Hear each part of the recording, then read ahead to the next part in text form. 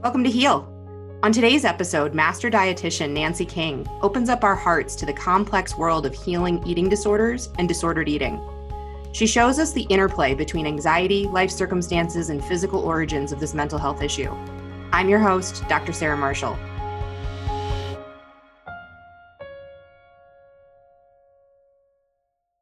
We have so many different things we could talk about this morning, which is very exciting. But, why I thought of you in particular to be just an amazing contribution is, and I'm actually going to probably misquote it. How many years have you been a dietitian? 30 plus. Yeah, lots. You've got a good amount of amazing mastery and experience in that area. And I think, in natural health, as a naturopath, almost everybody, lots of people think I'm a nutritionist. That's like they're like, oh, you're a doctor of nutrition. I'm like, among other things. Yes, that's a big part of it. Yeah.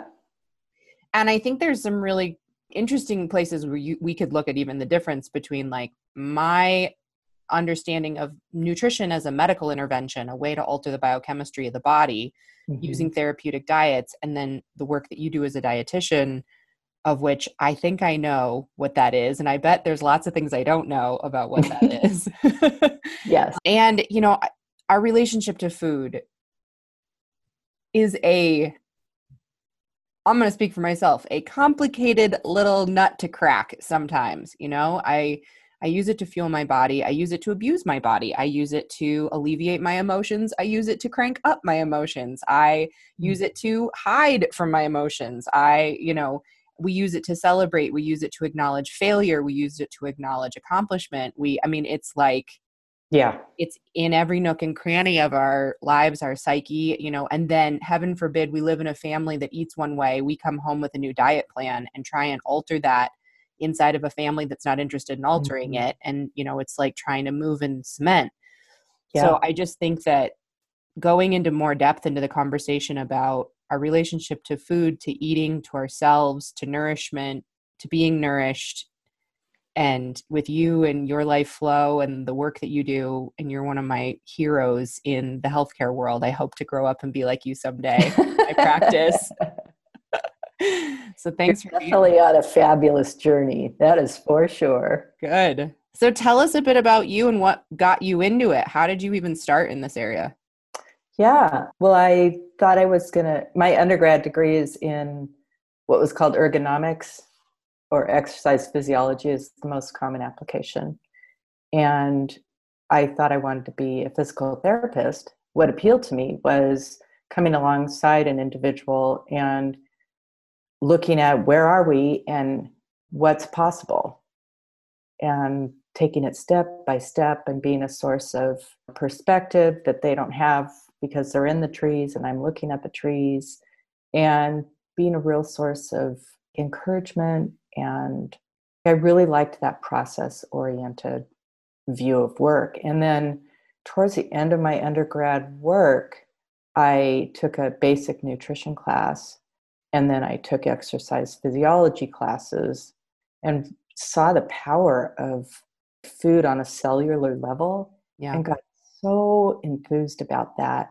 It occurred to me like, I wonder if there's a thing like a physical therapist, but a nutrition therapist. And so I went to my TA for that basic nutrition class. I think it was Nutrition 1A at UC Santa Barbara. I mean, it doesn't get more basic than that. And I was telling her about my vision, and she said, well, yeah, there's a thing called registered dietitians. I'm like, what? And so she said, I am one. And from there forward, I changed my grad school plans and switched over to getting a master's degree in nutrition. And then you do a year internship and sit for a national board, similar to, other practices, and still had the same vision of looking at where are we at, and then being a source for that person of guidance and support, and like holding the space for their frustrations and their journeys and their flub ups and all of that. So, and then my mom and my sister were both psychotherapists in private practice. Mm. And so my vision was, well, I could be doing that, but in a nutrition realm and certainly in a physical activity realm with the combination of the 2 degrees. So from the get-go, I pictured being in private practice and a strong interest in diabetes. And what I discovered early on was people deal with food like it's a problem for sure. And it's a problem with nutrition sensitive conditions. It's also a solution with nutrition sensitive conditions. And then I discovered people are like me, not following through on what they intended to eat that day and not happy with their body size and shape. And so I started, I mean, this was back, I mean, there were a few diagnoses for eating disorders then, but it was not anything like it is now. There certainly were very, very few resources. There were very few dietitians in private practice. But I really had my vision. It was the perfect blend of like passion and naivete. Like I know what I want to do, and it's okay that nobody else is doing it in my Yeah. awareness. Yeah. I had a bit of that too. You did? Oh yeah. Like I mean, I blend. had my mentor, Dr. Tom, you know, he was running a traditional clinical practice. You know, for me, it was because almost all naturopathic physicians are in private practice, but they have this set, like you walk into this office, there's a waiting room with 6 chairs in it. There's a table, there's 2 to 4 offices. They have this back room full of nutritional supplements. And like, I mean, it's like you go, and a lot of chiropractors, you walk into all the offices, they look the same. And like, I actually did start there, and we did that for 2 years, invested $65,000 only to close the practice 2 years later and dissolve everything and take it apart. Right. And then my business partner, Tanda Cook, ended up running a farm, and she has people come out and sit on her back porch and drink a glass of wine and get in touch with who they are and ground into the earth, and then does her naturopathic work, which is brilliant. And for me, it was going virtual. And, you know, I work with all my clients via video conferencing, and I have since 2012. And at the time, people were like, you can't practice that way. There's no way, you know? And I'm like, when's the last time you took a blood pressure reading of your client? And it was like make or break the case, right? And they have, and most of my people have a dozen, if not, you know, more practitioners and doctors in their lives. And so somebody will be taking their blood pressure. It's going to get covered, you know? But yeah, I had that same, but it was like this naive place of like, I watched how my business coach ran her practice, and she was, you know, making 4 times as much money as me, working 4 days a week from a cell phone and a laptop. And I had all this overhead going, what am I doing? And so like leap off the edge of said cliff and figure out the way, you know, how to do it on the way down. And now, you know, with especially COVID and the pandemic and things shifting to telemedicine by sheer necessity. Yeah. My phone's been ringing off the hook with people going, so how do you do, and what are you doing? And how does it work? Yeah, totally. So great that like you kind of didn't know any better, except you've followed your intuition, your soul, your heart, your calling. It's like, that appeals to me. I'm going after that. And yeah, that was so much what I wanted, was just, I had this like a hunger for it, just a desire. So so grateful for that, because here I am 30 years later, continuing to love what I do. Yeah. I mean, I just love being a registered dietitian nutritionist, and the possibilities in the field are just,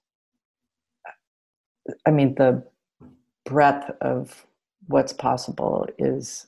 So talk about that a little bit more. Like, what are some of the on the ground specifics of like the work that you do? Or so I mean, like most other fields, there's everything from journalism to being part of invention, like product invention. There's research. There's, you know, taking any of those things, you know, from the court, so to speak. Like that's a source of how do we invent things, like necessity or, participating in something and seeing a need, which I saw with eating disorder care, because it wasn't available for the most part in a private practice setting, yet people needed to be living their days, like going to school and going to work and still getting because at that care. point there was like inpatient care. You could go into a facility, but then you had to leave your life in order to get the treatment. Yeah, by and large. Got it. And there were very few of those kinds of centers, and the approach to treatment, which you and I will talk about, was very different from what it is now. Like, it's evolved in some really beautiful ways. Treatment on the court, what it looks like for the facet of nutrition therapy that I do, because there's, every nutrition sensitive condition, somebody in our practice, Your Life Nutrition, has expertise or access to expertise in that area. But my area is working with people dealing with disordered eating and eating disorders. And so the intention is, when somebody first comes, like they might come from a doctor, a therapist, a parent who knows somebody whom we've already worked with, people looking on the internet, hearing a podcast, and a dietitian being in a podcast. But the idea is, when somebody comes to me, it's their opportunity for 90 minutes to share where they're coming from about, like, their relationship with food, their relationship with movement, their body, rest, like so many things that fall under the self-care umbrella. But largely, when people start working with us, they don't look at things from that lens or through that lens. They're not looking at a relationship with food. That sounds so strange. Like, yeah, I have a relationship with my dog, my family, my coworkers, but food, it's inanimate. And as you pointed out already, it's complex. It's complex for a host of reasons, some biological, some, sociological, and some just the access or the lack of access to food. And so it's really their time to, with guidance from me, they get to unpack all that and look at it, like two sets of eyes in a non-judgmental setting, and start looking at where do they have beliefs and practices and fears that aren't serving them. And then my commitment in that session is that they would come away having gotten something already of value, which could be an aha, which has potential. Ahas have potential. But they would hear something differently. They would say something differently about their story and how they arrived. And the third agenda point is that they come away from that session really feeling listened to, heard, and understood. And that they would understand themselves better, that they also would have listened to themselves. And that begins the therapeutic relationship, not psychotherapeutic. Because that is a distinct practice. But in order to be able to practice nutrition therapy really well, I need to know what a psychotherapist does. And one of the nuggets I want to point out in there, because this comes up a lot with a lot of the practitioners I've had of all different fields on Heal, and I experience it in my practice, but we gloss over it. Like, of course, it seems like it is important for a naturopath, a doctor, a counselor, a coach, a dietitian to listen and for you to feel heard. But my experience is that's actually a critical component of how we heal. There's something to that actually that is almost a modality in and of itself. It's not just about the relationship. Like, yes, it does establish relationship. It establishes trust. It establishes, that connection between the practitioner and the person who's at work on their life, which even that, I also have a theory that relationship is as integral as a modality of healing as the therapies or the recommendations or the actions that you have someone do. but that's actually critical. The way that you listen and how you be with that person is where some of the unraveling can happen. And like, there may be people on this, they're listening to this, that you have the experience of this with yourself, where people just share things with you that they say they don't share with other people. Mm-hmm. They find themselves, I have people around me who say, I don't know why I'm telling you this. I don't tell anybody this. I can't remember the last time I talked about this, right? That, I call it my clearing. That happens in my space. Mm-hmm. That happens in my clearing. And I'm intentional about that I'm such a safe space. And I'm also so neutral, like empty, yes, so that they can say anything and they're not going to experience even an energetic pushback of my opinion about that or my thoughting about that. And it's tricky because as a practitioner, my brain is trained to be coming up with solutions, right? Yes. So it's actually personally, one of my approaches is I rarely give my treatment plans on the same session that I do it after, because I separate those two places in my brain. I don't want to be sitting there listening to them and then analyzing and coming up with solutions while they're talking, because I wouldn't really be listening. I would be doing those things. It does mean I have to structure my practice a little differently, because I'm not going to like spit out a bunch of solutions. Yeah. And it's always funny because I'll have people get on a call with me and within the first 10 minutes, they're like, well, what should I do about that? And I'm like, I don't know. We haven't finished the session yet. We've got a whole world of things to talk about before I figure out where we're going to go with it. I do the same. I mean, the expectation is said right up front, you will not leave from this session with a plan. Yeah. It's such an important time just to do all those other things and just to be. Yeah. For that person just to begin practice being with what their experience is. Yeah.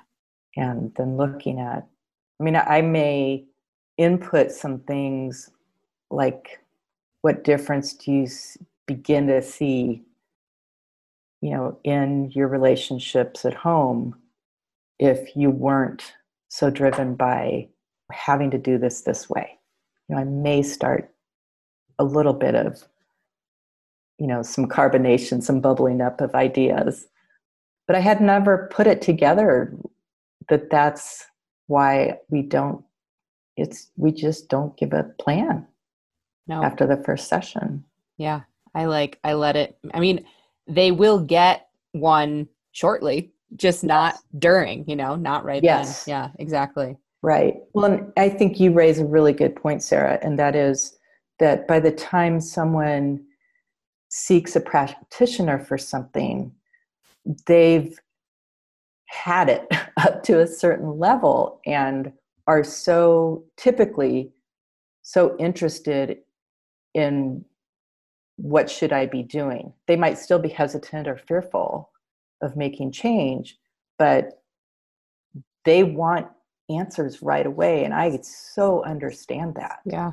That's, if I go to a doctor with a certain condition, what do you mean I do a test in 2 weeks and then it takes another week to get right? Now we're talking 3 weeks before I know get answers. Right? I'm here now. I want to do this now. Yeah. Absolutely. Yeah. I'm going to totally tell one of myself, and my clients are going to be like, what? I have a trick for that.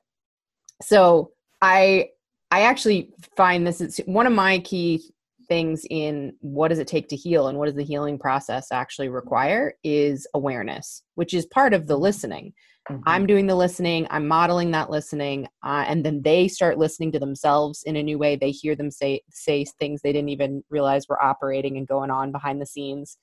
But the other thing is just literally, if we were in true 100% present state awareness in this area of our life, we probably wouldn't be dealing with the issues we're dealing with. Because like one of the coaches I worked under for a little while said, if you can just get somebody to smoke a cigarette completely present and aware and feel everything that it's doing in your body without numbing or ignoring it, you probably would quit. And not everybody, but that's right. One of the things is like when we really feel into certain experiences that are actually doing harm or damage to our body, there's definitely a part of us that's like, wait, what am I doing? And I mean, I can say that from a food standpoint. There are certain foods that I like, I'll totally put it on this. Like when I eat pizza, And I've got it down to like, I'll eat pizza about once a month, but pizza was one of my binge foods when I really was kind of more deep in the throes of managing my emotions through overeating. And I would eat, a whole large pepperoni pizza, and then I'd hide the pizza box by walking it out to the dumpster in the apartment complex and putting it under something so that nobody I lived with would know that that's what I had Mm-hmm. been up to that night. And so my heart rate would go up and my stomach would start cramping and my brain would stop being able to really function quickly. It actually kind of like put me in this little comatose state, which I think was what I was actually going for, was to Sure. like numb out, right? Yep. But it's interesting when you pay attention like that. And so when I have somebody who comes into their first session and they're like kind of chomping at the bit and they're ready to be in action, the first thing I have them do is take a photograph of everything that they eat and drink, and they have to text it to one of my special phone numbers for 14 days. So they're sending me like 5 or 6 photos a day for 2 weeks. And usually people's jaw hit the ground when they're like, you're kidding me. And I'm like, no, I actually do. And it's, again, it's not coming from a judgmental or analysis state. It's coming from, I want them to pay attention, their awareness. So it immediately puts them in action. It also gives me 14 days to do a bunch of research and work behind the scenes. But it's been one of the more powerful. And then I continue it on in other areas where people will, if they use Fitbits or Apple Watches or different ways of tracking their well-being, they'll send me screenshots of their reports in the morning of how their sleep was. They'll calculate how many hours of sleep they got. They'll do it for measuring their water, measuring exercise. And like, I'll keep that game going for several months into the beginning of our work together, establishing them paying attention where they hadn't been paying attention, and then asking them, what do they discover about it? Yeah. Yeah. And setting up that and continuing to nurture that non-judgment context is essential for that to be part of healing. Yeah. Because judgment tends to thwart healing. So it's interesting. Go ahead. Well, you had said we're going to get to this later, and I want to make sure we do, which is like your approach to treatment. Yeah. I think a powerful way to look at eating disorders, including disordered eating. And what I mean by disordered eating is eating that is occurring and experienced such that the individual's body and mind aren't being nourished in a way that's really life enhancing, that's really adding to vitality or providing vitality. So if we look at disordered eating, that's a very gray zone. Yeah. And most people are engaged in some of that, but it doesn't disrupt their life in any kind of like daily limited experience way. So if then we're looking at eating disorders, which the categories have expanded, but today I'm just going to speak about anorexia nervosa, bulimia nervosa, and binge eating disorder. Those are they all fall under the realm of mental health or mental illness. And so just as a clarification, all clients that are working with a dietitian and are dealing with an eating disorder need to be working with a mental health professional, because the origin of that, even though it has physical manifestation, the origin of it is understood to be in the brain. Yeah. So that having been said, a way to look at it is that these are disorders coming from anxiety. It's important to note that anxiety feels different to different people. Yes, there are common experiences of anxiety. Yeah. However, if you ask your best friend, how do you feel nervous or anxious, they will probably come up with something physical as well as mental and emotional. And some people feel the anxiety in their gut. Some people feel it in their chest. Some people get headaches. Some people feel tension in there's just all kinds of ways to physically feel it. So for people dealing with one of those 3 eating disorders or a combination of those, if we look at it through the lens of this person's experiencing anxiety, it could also be depression, but we don't tolerate anxiety very well. And anxiety can come from emotions, like you were sharing about using food to kind of ease and comfort some of your feelings. There are all kinds of things that make us anxious or nervous. And so part of the approach that's important to take is looking at how does food in and of itself make somebody anxious? Yeah. While the therapist is working on the things in their life, like circumstances that are making them anxious. Sometimes we have like a psychiatric nurse or a psychiatrist looking at the chemical facets that are running towards anxiety, also depression. And then certainly I would assert that being under one's body's home range, weight, being above one's own body's natural home range or weight can also be a source of anxiety. That our bodies have, I do believe our bodies have some kind of home range. I call it like a home address. It's really more like a block. A block. Yes. Exactly. We've got some territory we can explore and it's all within our home range. I love that. Yes. It's not like one pinpointed number. That's no, it is not. Or if it was one number, we would have like died out as a species a long time ago. It's actually amazing to me how resilient the human body is. Oh like what doesn't kill us, like it's incredible, right? Yeah. Yeah. This thing's pretty magical. Yeah.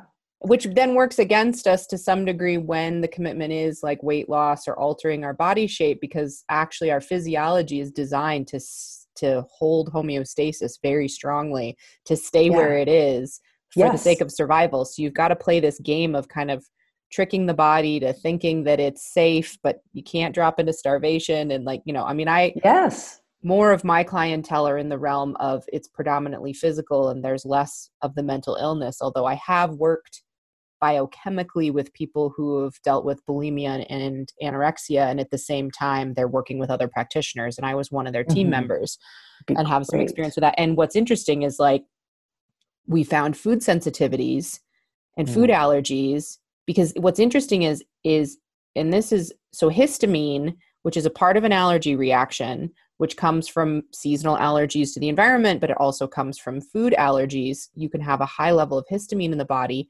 Candida will also do this. When those levels are high biochemically, people experience the symptom of anxiety. It's one of the things that happens when their body's dealing with that. It's really common. Yeah. This is not like, this was rare, but I had one patient early on in my practice where she had been diagnosed with anxiety at age of 9. She had experience of major anxiety since she was 4 or 5 years old, and it had always been dealt with that way. And I didn't do this on purpose. It was just, I always start my clients on an anti-inflammatory diet. And one of the things we did was take gluten out of her diet. Turns out it was like a light switch. If she had gluten, she had anxiety. If she didn't have gluten, she didn't have any.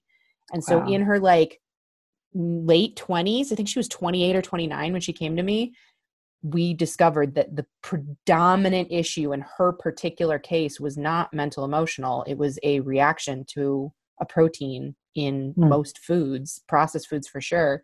And then she became like this huge advocate and went on a rampage about gluten-free diets and like how important it is. And like, she was like, I think she created a business around it eventually. And like, I mean, it was like, cause it was so life-changing for her. Right. Yeah. And that's just to open up that it can come from, there's lots of different windows we want to look into this through. Yes, for sure. So then we look at, what are the foods that feel safe to them? It's all their interpretation. And assuming that they're medically stable to work at the level of care we're in, which is a private practice, then we begin changing the relationship with food from what are things that, how do I succinctly say this whole process? It of course starts with how food plays a role in one's life and recognizing that food partially is experienced the way it is for them because of their biology, which also speaks to what you're talking about. like foods being calming or actually restricting food and feeling kind of the fumes of adrenaline, so to speak, that can be calming. The idea of, foregoing a meal, even though other people are quote unquote giving in to eating, can give a sense of control, which can be calming. I mean, I heard a psychiatrist once, really terrific woman, say, human beings are control junkies.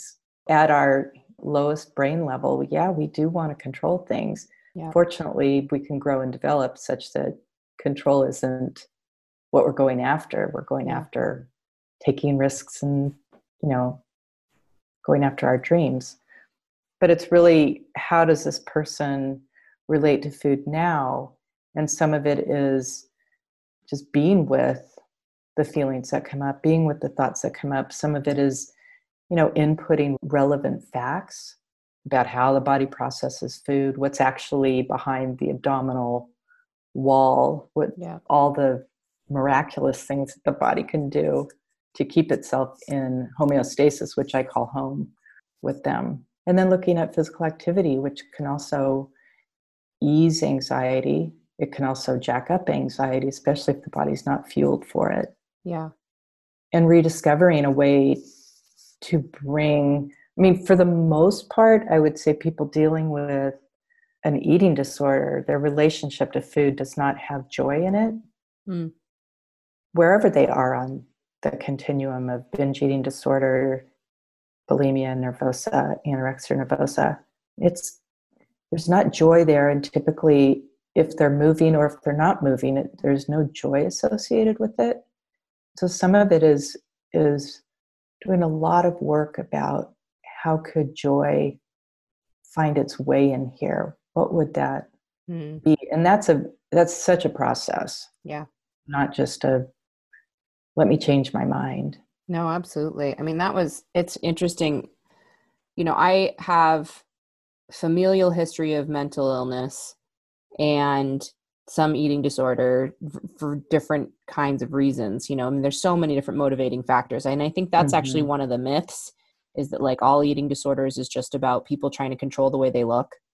Mm-hmm. And my personal experience and the people around me and the people I've worked with in my clinic, that's actually rarely really the driving factor. It's way more something else, internal, controlling uncontrollable circumstances like that. Yes. How we find our path back to joy, right? Like for me personally, I feel like I resisted that conversation probably until, I don't know, a few years ago. Like, I always put out there that I'm a recovering perfectionist, and there's still a lot of control mechanisms in my life that I am loosening the grip of and bringing compassion into the space of and all of that. But it was just like, and then there was just circumstances like between trying to run my own business and manage student loan debt that was like 10 times higher than any income I could ever imagine making, and putting myself out into the world as a new doctor, like, oh yeah, I totally know what I'm talking about. You should completely hire me. Whereas my internal state is like, I'm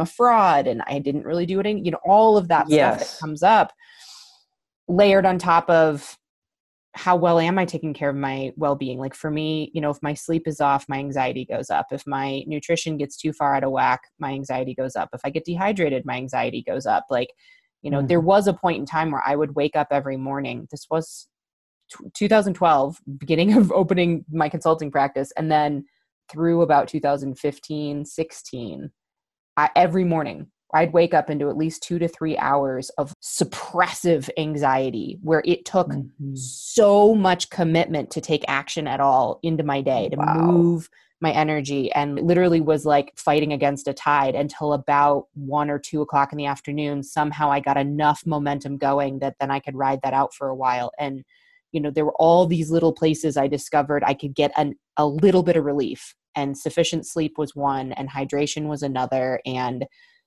spending some time outside in the sunshine was another. Being in communication with people that I could just say everything I was dealing with, that became a huge one, and it was like I whittled it away. And then there was this emotional core of resistance.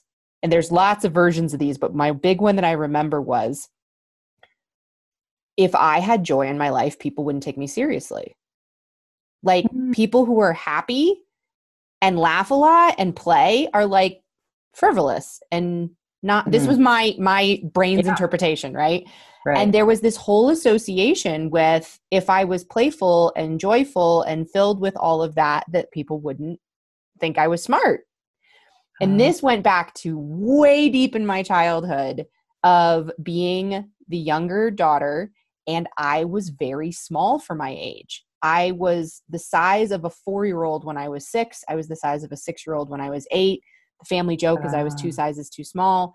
And so people would look at me and see somebody younger than I was, and they'd interact with me like a very small child when I had no capacity. Yeah. So in me, I was constantly trying to prove how adult I was or how grown up I was or how, and it all came out as this like precocious kid.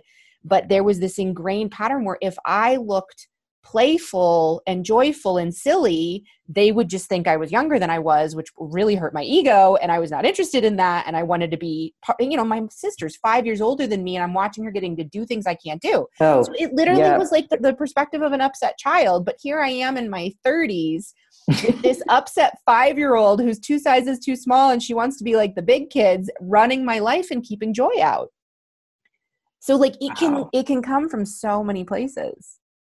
What do you, because you distinguished, I think, joy from happiness. Like I kind of heard joy, an expression of joy is happiness, an expression is play, an expression is like frivolous. Yep.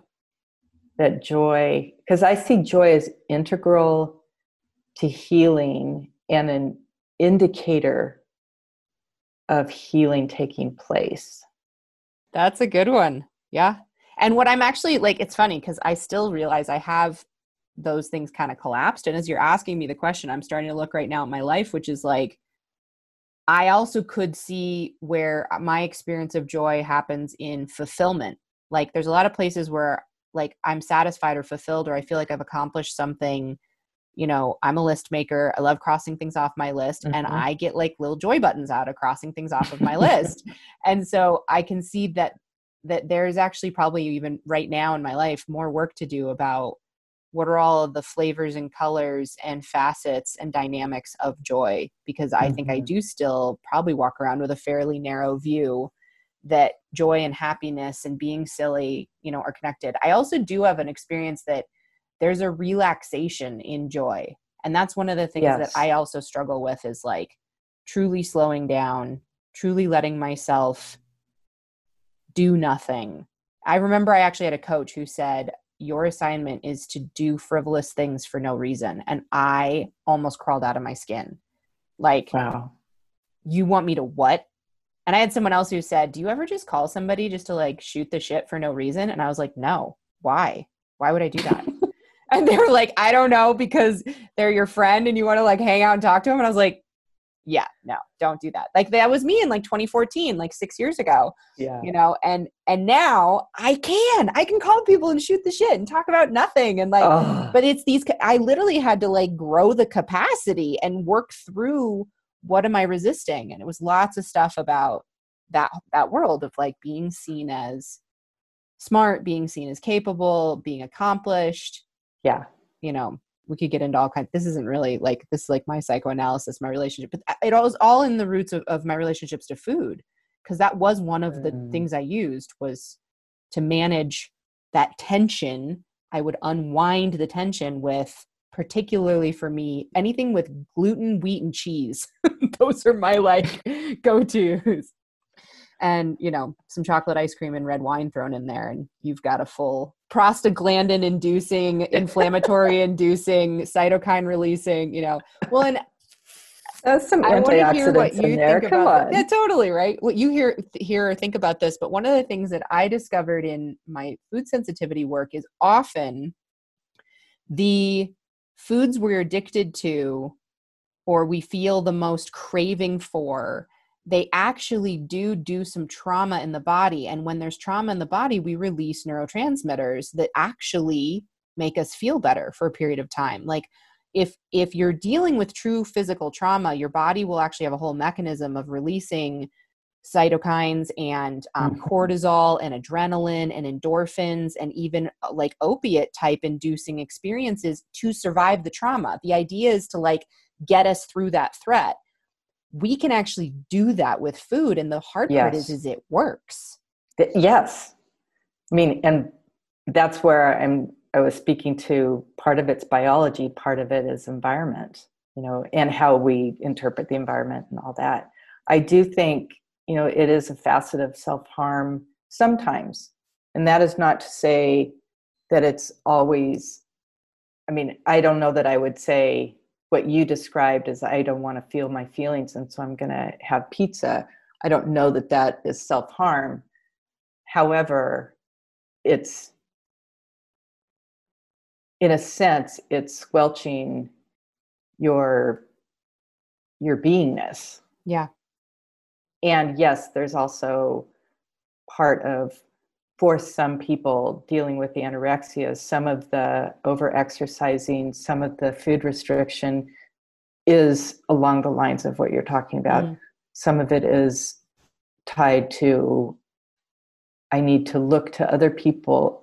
People need to see me as struggling, and what they believe comes from being seen as I'm sick or I'm not up to, you know, my fullness, my potential. But yeah, there are so many different reasons. And I think that self-harm really takes something to break out of, because it's very uncomfortable, and it's not a place that in that part of the healing process, joy would be experienced at all. No. And at the same time, joy isn't being experienced, I would say, with the self-harm. There may be a sense that comes with those neurotransmitters, sort of the opiate type substances that get released, but it's being in these states are very self-limiting and they're joyless. And so part of recovery, part of healing is looking for where in your life do you experience these freedoms or this sense of playfulness, or, and it may not be germane to exactly what we're working on, but where do you know, looking also at what is your purpose? What are some purposes you have in your day? Not just big picture life, that too, but a sense of purpose can be a source of joy. Relief is not joy. I'm not criticizing your checklist, but, you know, like for me, I also like checklists, which is why I like Trello, like checking it off and then having it disappear. But it's, you know, it's that sense of relief. Now I've got that off my list. Yeah. And that's not the same as joy for me. I see there's a difference. And I think, yeah, it is an indicator of like healing and growth and having a sense of purpose, being willing to be uncomfortable, like really uncomfortable, and feeling the pain of emotions, the pain of limitations, and the fear of capacity. Like, oh my gosh, like I could be doing that. Oh, I don't know. I don't know if I want to do that. That seems scary, risky. What would you say, like, what do we not talk about around eating disorders? What's in the unsaid? That the individual is really suffering. Like, I think for people that suffer from binge eating disorder, oftentimes, not all times, but oftentimes they're in a larger body than the norm. And I mean norm like not what's normal in a judgment way, but the norm meaning what's common, most common. And that there's such weight stigma that so many cultures and continents have. And I think we don't talk enough about that the person is trying to make their way just like every other human being. It's not a character issue. You know, it's not Are they worthy of love? Like their lovability index is low. It's none of those things. It's they're trying to deal with life just like somebody else is. And if they are living in a larger body because of a binge eating disorder problem, and that is really clearly to say not everybody in a larger body isn't at their home or has a binge eating problem. Their bodies come in all different shapes and sizes, just to be sure that gets in there. Yeah. But if they are like, they're a human being, they are feeling frustrated and disappointed and just like anybody else is, and they're suffering. And the same with somebody who's, we think we're looking at somebody who's dealing with anorexia nervosa, which also doesn't always show up in a really thin body. But there's these judgments that we all have. I think it's also present in the I'm not racist type of conversations that are so important in our country right now and around the world versus, against racism. These conversations need to be talked about more. And I think the same goes with body size and shape. So I think those things aren't talked about enough, just in an exploratory conversation. And that the other thing too is that recovery, healing, being healed is possible. Like, yes, it's a journey. All of life is a journey. But in the same way, a broken leg, like a femur, 6-8 weeks in a cast, the bone itself is healed. Yes, you can see on an x-ray where the body provided extra calcium and knit it together. And then there's other work to be done to get back to a strong place. But yeah, people would say that's healed. Yeah. Like, we don't have anything about that. And there's a really high expectation that it's going to go that way. Yes. Incredibly high.